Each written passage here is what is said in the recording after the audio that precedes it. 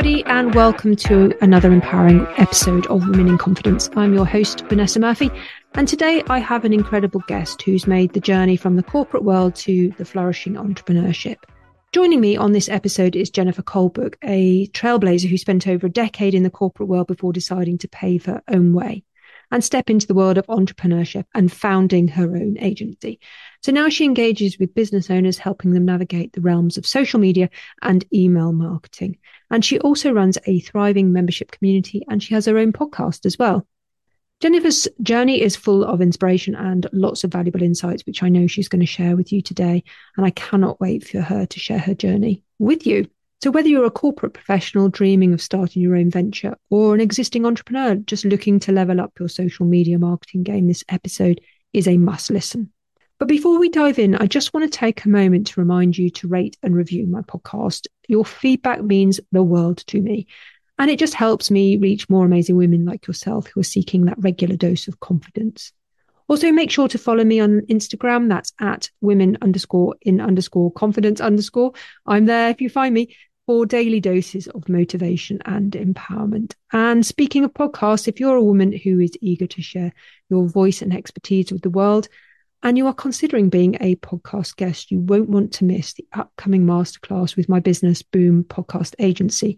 And that's on September the 4th. And I'm offering an opportunity to learn the ropes of podcast guesting. So make sure you put that in your calendars. And if you want more details, head over to my website, www.boompodcast.agency.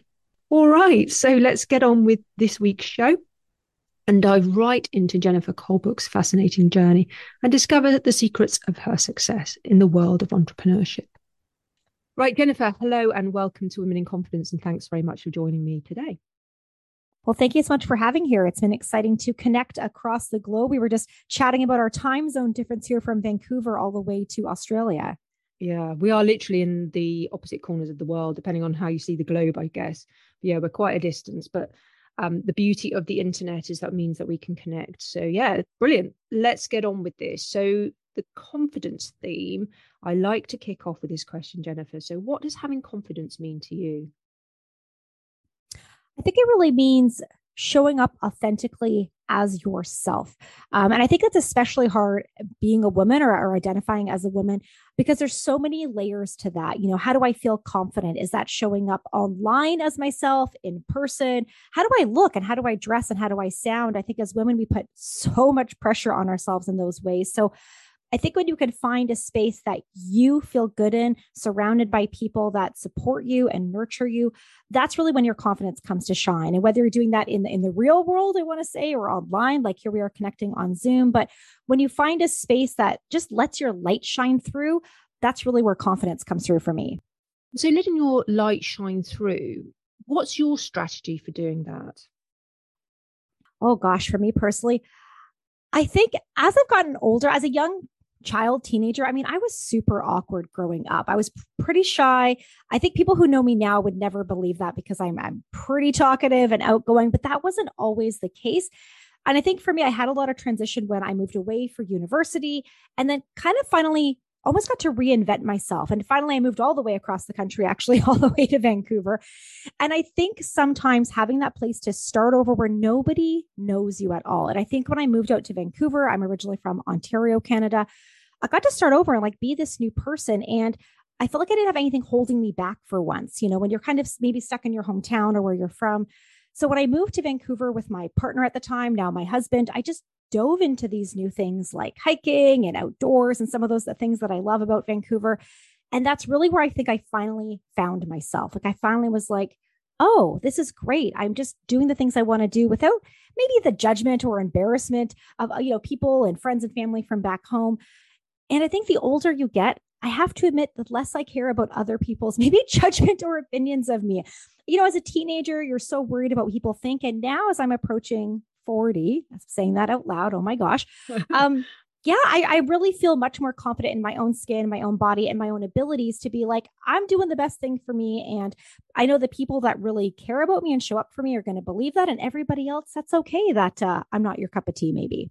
So when you moved out of your hometown and you made that move from Ontario to Vancouver, and you talked about reinventing yourself and really making the most of these these times.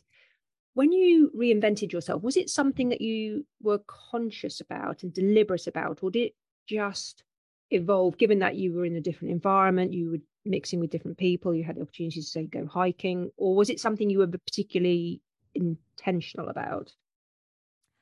I think a little bit of both. I mean, I was in a new environment. I had new people. And when I first moved to Vancouver, we didn't know anybody. So apart from my partner at the time, like neither of us really had a social circle here. So sometimes you have to be a bit intentional about like, well, we got to try and make some friends. So we intentionally have to put yourself out there a bit. I joined a few organizations and it was a bit nerve wracking at the beginning to be like, well, I'm just going to join, a Toastmasters group and a volleyball team and just see how those things go and flow. And then some of it just happens, right? The more things you join and the more times you put yourself out there, the more things that kind of naturally evolve from that. So a little bit of both, but being in that new place where you kind of have to try new things because you don't have that ease of just falling back into your old habits and old ways and old friendships. Like we just had each other here and nobody else. And it was going to get really boring if we didn't make any friends outside the two of us here living in the city. And so did you move over the country for work? Was that the reason? I know you moved with your partner, but actually was it work related? No, not at all. Actually, we did as we were kind of chatting, we had both just graduated university. My husband's brother lives out here in Whistler. So, he was interested in moving out here. And I was like, sure, why not? We'll just drive the car across Canada and we'll just see where we end up. We had no money, no jobs, nowhere to live.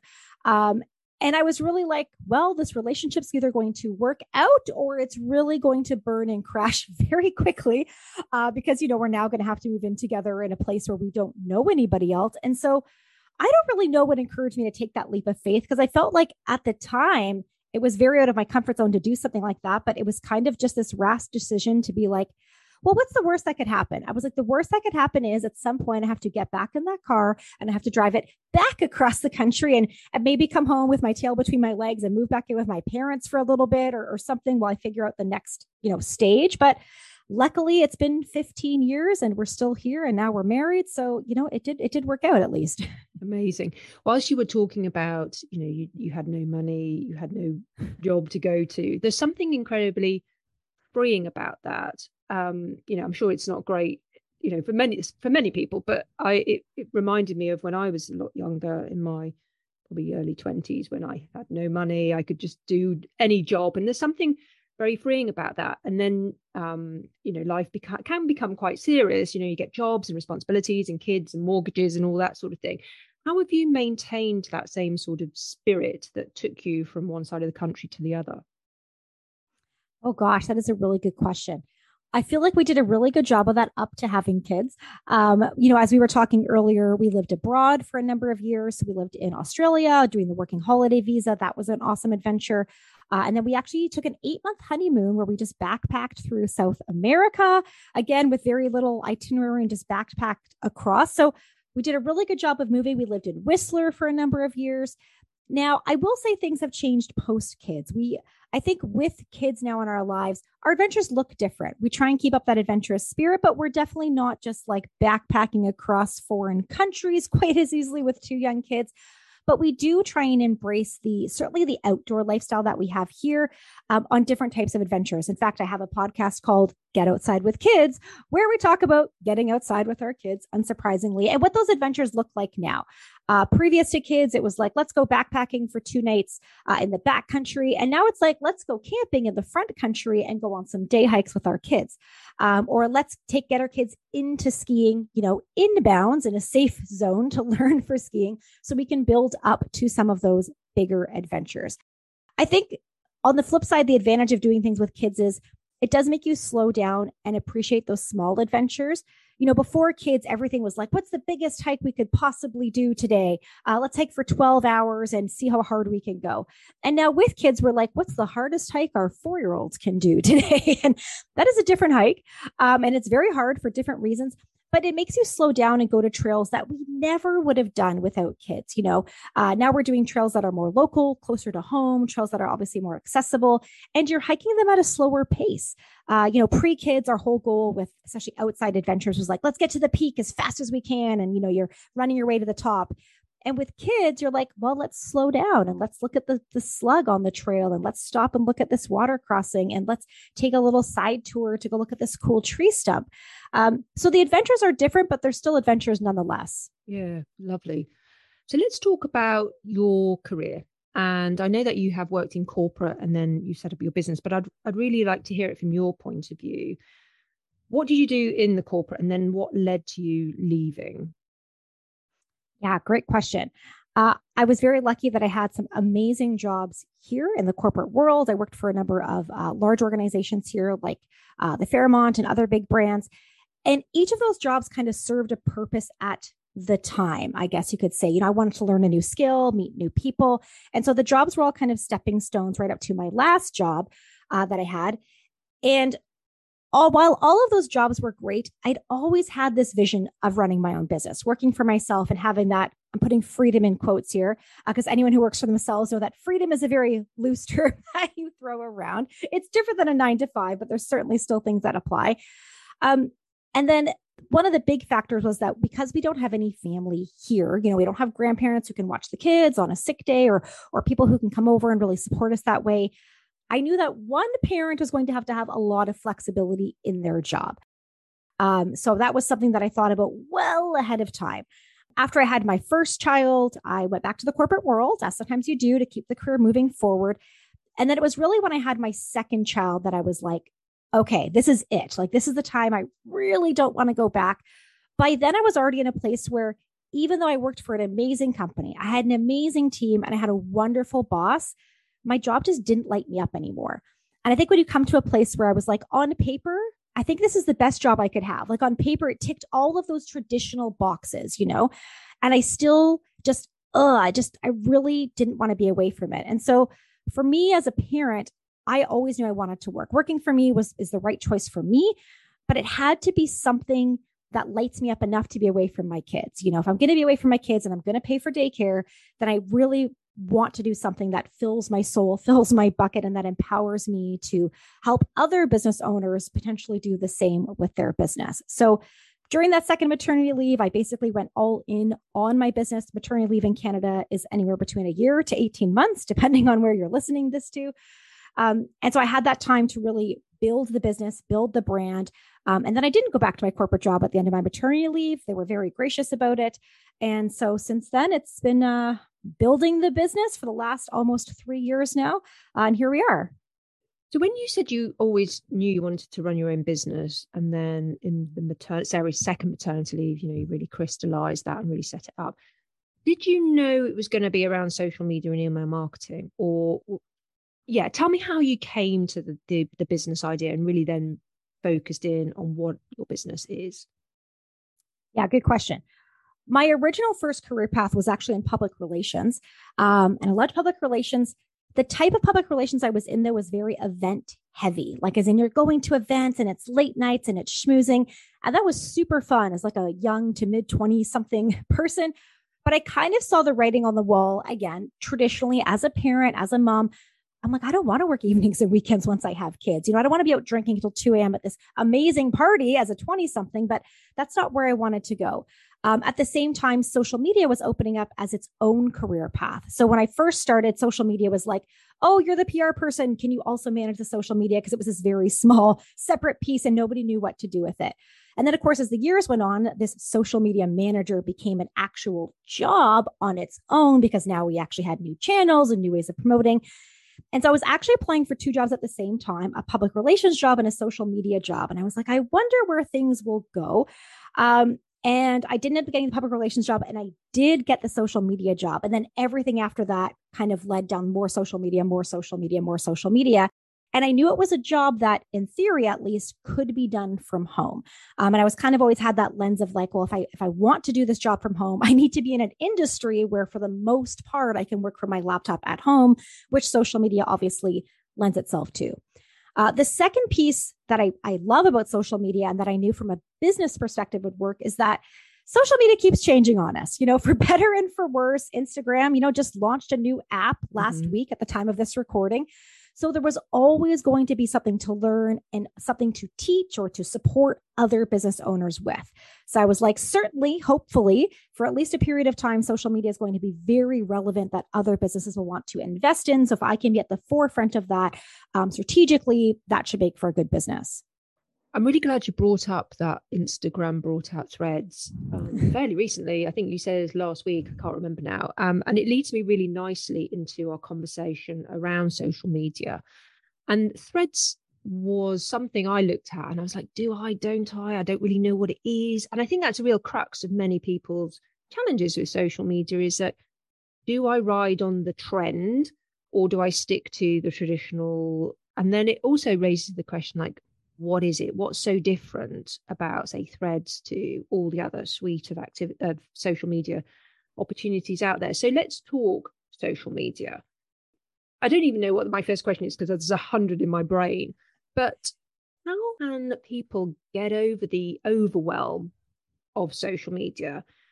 And when I say overwhelm, all the different opportunities, all the brands, the videos and photos and text and tell me about it. How do people get over that overwhelm? Yeah, no, that's a really good question. When I'm working with new clients, I always distill it down into one thing. You need to pick one thing, one way, one platform to communicate on as your primary platform. And usually I throw it back to the client because they're like, well, which one's best for me? And usually I'm like, well, what do you like doing? Because you have to inherently like it or tolerate it at least a bit or completely pay to outsource it, right? Those are the only two options you have. So sometimes I have clients who like writing. Text is their preferred medium. And I'm like, great, if text is your preferred medium, your best channels are going to be Twitter, Threads, or LinkedIn. You've got a couple of options there to mix around. So that's where you want to play. If obviously your brand is more visual and you're into something like photography, well, that's going to be Instagram or Pinterest again, depending on that. And then, of course, if we're talking video, well, is it long format video or short format video? If it's longer format, we're going to head over to YouTube. And if it's shorter format, we've got TikTok and we've got Instagram Reels.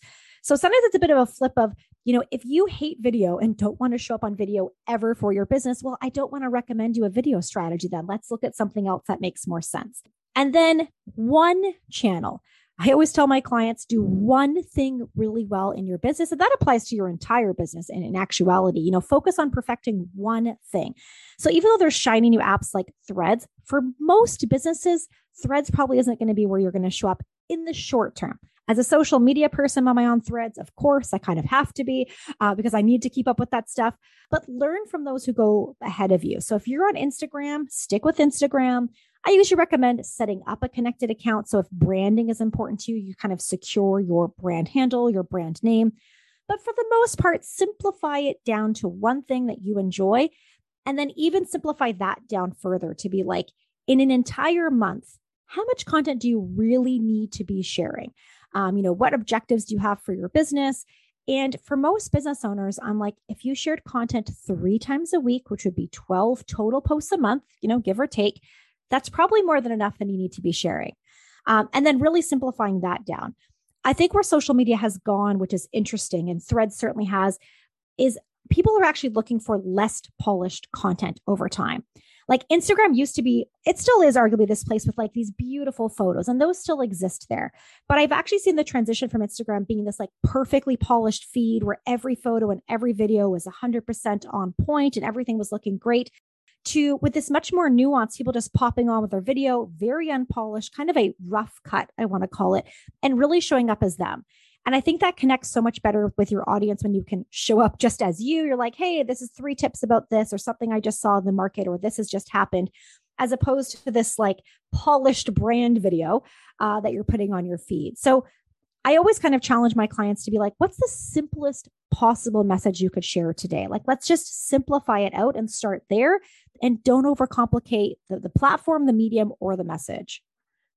Yeah, I really like that you say that Instagram is moving less away from the polish, because I'm on Instagram and there's nothing polished about any of my videos at all.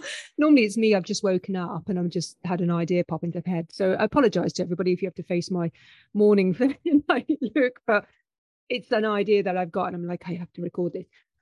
What's my next question? So videos. So I mean, I'm on a number of platforms. for a number of different reasons. So, I'm on LinkedIn for one reason, Instagram and TikTok. Videos, though, like many people, women and men, it doesn't really matter, are just terrified of doing videos. But that is quite important for all those platforms. LinkedIn probably less so.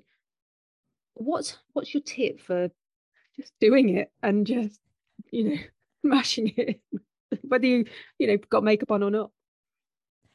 Yeah, I mean, I think my tip is just do it. Most of the clients I work with are women in their 40s, 50s, 60s, and beyond. And I always have to remind them, so Instagram came out, at least 15 years ago now. Don't quote me on the exact date, which also means we're also all 15 years older than when it first launched, right? So we're not all in our 20s and early 30s anymore. That core group, we're all approaching 40 and 50 now too. So Instagram has aged up, as we all unfortunately have. And I think there's actually so much more market and so much more appetite for women of 40 plus, because there, of course, is there lots of younger 20 something women on Instagram? Of course there is, but that market is very saturated and they're all sharing the same message. Women who have lived a life and have experience to share and wisdom and knowledge. I think there's so much opportunity in that space to show up.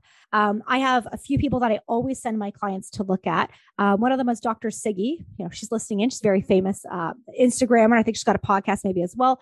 And I love her because she is a woman of an older age. I won't speculate. And she's just very simple. Her videos are literally her on camera, straightforward talking. There's no music. There's no dancing. There's no trends. None of that stuff, right? It's just her sharing its parenting tips, but really straightforward, well-spoken. That's it. No muss, no fuss, no fancy camera techniques. And it has amazing reviews. It just got great engagement in this great community. And so I love to show off people like her who are doing something really well, who aren't 20 something, who aren't, doing the latest trending audio, but really good, simple and effective content. So I think I want to, if you're listening in and you're a woman of that age, there's people out there who want to hear your message, and more people than you think. More people who want to relate to someone else who looks like them, who thinks like them, who's had the life experience of them or the journey that they have been on, because you just have more to share. If I was 20 and doing this job, I wouldn't have as much to share because I would have been a lot newer. Now that I'm approaching 40 and doing this job, I've seen some things. I have some life experience. I've got a couple of kids. I just have perhaps more insights to share that I hope is going to be relevant for my audience. So the older you are, I truly believe the more you have to share for your audience. So tell me about how to get, the term is viral, I guess, but just more than say one person watching your videos or your content. And the terms algorithms come up and hashtags and all that sort of thing. And I asked probably personally, because I was on my TikTok account earlier and I've got one video that literally has one person has watched. Thank you for watching it. I appreciate it. And then another one that's, sort of got 500. And I think, what's gone on there? So talk to me about that. Okay. TikTok is an entirely different beast. Its algorithm is wild. I'll talk a little bit more about Instagram because that's probably where most of our listeners are. A few tips overall. One, consistency really is key. The more you show up, the more your audience is used to showing up and kind of priming that audience for you. When it comes to the tactics of what do I actually need in the video? The most important thing is don't bury the lead, right? Start, old journalism kind of call back there. You need to start really quickly. I think our attention span is 2 seconds these days. So if you don't kind of grab your user's attention in those first 2 seconds, then they're gone. So sometimes, and I know myself, you want to warm people up and you're telling the story. It's no. What you need to do is start your videos kind of, I want to say hot, start them on I really want to share these 3 things that happened today. And then walk it back and get into unpacking the story. Sometimes, especially I think older women, we want to share the story in the background, but I'm no, you got to cut that part first. It's almost reverse, just how you record the podcast, right? You're starting here and then you'll do the intro after at the end. So think of your video content the same. You almost want to start right in the middle of the action and then go back and fill in the details.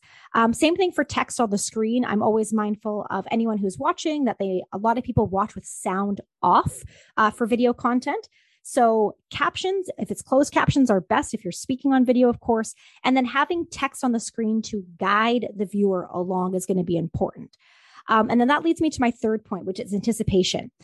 Anytime your viewer can anticipate or wait for something that's coming on, that helps with your viewer retention time. So if I say like there's 3 tips to help your next video go viral, and then I get into them, hopefully I'm going to go 1, match the text on the screen, 2, match the text on the screen, 3. Now, hopefully I've gotten to watch you to the end. If you're someone who works in a more visual space, you might be like, wait for it, before and after kind of photos. And again, giving your audience something to anticipate. But finally, a lot of it is experimentation. Even my own videos. Some days you hit the trend, you hit the right thing and it goes great. Other days you don't. But you don't really know that until you're showing up enough consistently in the space. So I never really judge my social media on like one post alone. I'm kind of looking holistically at like, how am I doing this week, this month? Am I growing overall? Are the trends going up? Because I have had some videos that I want to say went viral. Viral is probably the wrong word because they're still, they're not millions of views, but maybe they're more thousands of views than other videos, but they don't always have more engagement on them. So going viral isn't always the objective. What I really want to see is, did my video actually connect with somebody? Did it start a genuine conversation with somebody? Did it lead to any direct messages where somebody actually booked a consult with me? Because that's actually the outcome of social media. For social media, if your outcome is actually sales or consults or, signing people up for your podcast, that should really be what we're measuring and not necessarily just, did I go viral on TikTok and get more views on my next video? Now, let's also talk about email marketing, because I think social media is probably the sexy cousin, and email marketing, I don't know, maybe seen as not so sexy, but I know how important it is. But tell me how you guide your clients around email marketing and stress the importance of that. Yeah, I do love that. Social media is far sexier. Email is seen as boring. But email from a strictly numbers perspective, email is where the money is. That's what I tell my clients. Like social media has kind of got the eyeballs, and it's where you kind of maybe first bring people into your community or you're first connecting with people. And then email is that next step, or should be that next step, to bring people closer to your business. So for me on social media, my goal is to get you on social media. I have a free content calendar that I'm like, hey, would you like my free content calendar? And if you say yes, I will send it to you. And now you're on my newsletter list. And so for email marketing, often I just break down the numbers and I show them the stats of what email marketing does. So a good example would be an average Instagram post, let's say, is only shown between 10 to 30% of your audience, let's say, at any given time. But my email open rate is anywhere between 40 to 50% every time I send an email. So from an open rate perspective, higher than my social media posts. And then if I go dollar for dollar, promotion wise on an Instagram post versus the same promotion in email, people pay or sign up or book or, whatever that is when it's on email. And part of that, I think, is sometimes the different lens we read it in. Social media is typically primarily on your mobile device versus email marketing is more of a split between mobile and desktop. And desktop's just a place where hopefully your audience has another moment to read your email slowly. It's sometimes easier to navigate a checkout cart on desktop as well, just depending on your audience's comfort with that. So anytime I compare those two side by side, I can be like, here's the email I sent, and then here were the immediate sales after, here were the social media posts, and here were the sales after. Now, which one do you want more of? And usually it's the email marketing piece. It sounds like you're really into the analytics, and I'd sort of dive in very, very gently into the analytics of my social media. But you must know all about those and what's good, what's bad. Yeah, I mean, you can tell by just talking to me, I'm probably a bit clueless about this stuff. So this podcast is all about me, clearly. But talk to me about analytics, because there's a lot you could get from them, but how much is too much? Oh, that's good. We just actually talked about analytics in my membership this morning. And I had a little like pop quiz for our members, and I showed them a couple of posts side by side. And I said, now, which post do you think did better? Post A had a lot more reach on it. It was I reached a lot of new people. Post B had more engagement on it, but I reached less people. And so I was like, which post would you want more of? Now, it's a trick question because there wasn't a right or wrong answer here, of course. And so for analytics, I'm like, I want both, actually. I want to create some content for me where the objective is reaching new people, because I do need to reach new people to grow my audience. Typically, the type of content I use to reach new people isn't always as engaging. Sometimes it is. Sometimes I really hit the nail on the head and it can be both viral and engaging. But typically it's not. Typically it's lighter, it's fluffier, it's more introductory level content. So I'm aiming for reach, and that's my goal metric. With other types of content, typically when I'm posting a carousel on Instagram, it's a lot more informative. I want to do a deep dive on an educational journey for someone. So I'm expecting there to be more comments, more shares, more saves on that type of content, but I typically don't reach as many people. So I'm looking at balancing both of those stats out. If all I have is reach and no engagement, that maybe doesn't help me in the long run because I want people to engage. But if all I have is engagement and no reach, then I'm not growing my audience. So in a given month, I'm balancing those two figures. Overall, I do like to see that people have a typical engagement rate that is growing with their page. Lots of big brands, and I love to show my clients this, they have 100,000 followers and everyone's like, that's the dream. And I'm like, but is it the dream? Because it's actually really hard to get a lot of good engagement when you have a really big brand. Typically, their engagement is less than 1% on any given post. And then if you're a smaller account, you might have less total engagement, but your engagement percentage is actually way higher, which actually means a lot of people who see your content actually take the time to engage, which is great. That's actually what we want to happen. So it's kind of framing some of those analytics for where you are in your business. Like, do we need more reach and do we need more growth? Or do we need to dive down and making sure that the followers you already have are actually connecting with the content you're creating? And so by engagement, do you mean they click on it, they watch to the end, they might click on a link, that sort of thing? Yeah, any type of interaction. So likes, comments, shares, saves, watching the video, clicking a link, all of that is great stuff. Okay. So what sort of client comes to you, Jennifer, and who do you tend to serve or help? Great question. Yeah, I work with typically it's female owned businesses. Inside my membership and inside my small business packages, it's typically newer business owners, probably 1 to 3 years of business. Everyone's keen to kind of start on social media, like I'll make some posts on social media. And then somewhere along the way, they might realize like it would probably be helpful if they had a strategy and a plan, maybe an audit of their social media channels. I really feel for any business owner who's not in marketing as their primary business, because marketing is like this whole piece you have to learn. And, outside of your entire business that you had to learn, I have the benefit of running a marketing business. So I don't have to learn a separate, goods made business or have to learn about shipping. I just have to learn about marketing, which is, actually a lot easier. So typically a lot of those clients come to me because they're like, I need a plan. I've been posting and it's not working, or maybe they've got a launch coming up. I work a lot with service providers in the coaching space, in the health and wellness space, or, in the local kind of business space to where I am here in Vancouver. On the flip side, though, I do have the pleasure of working with a lot of great corporate clients as well.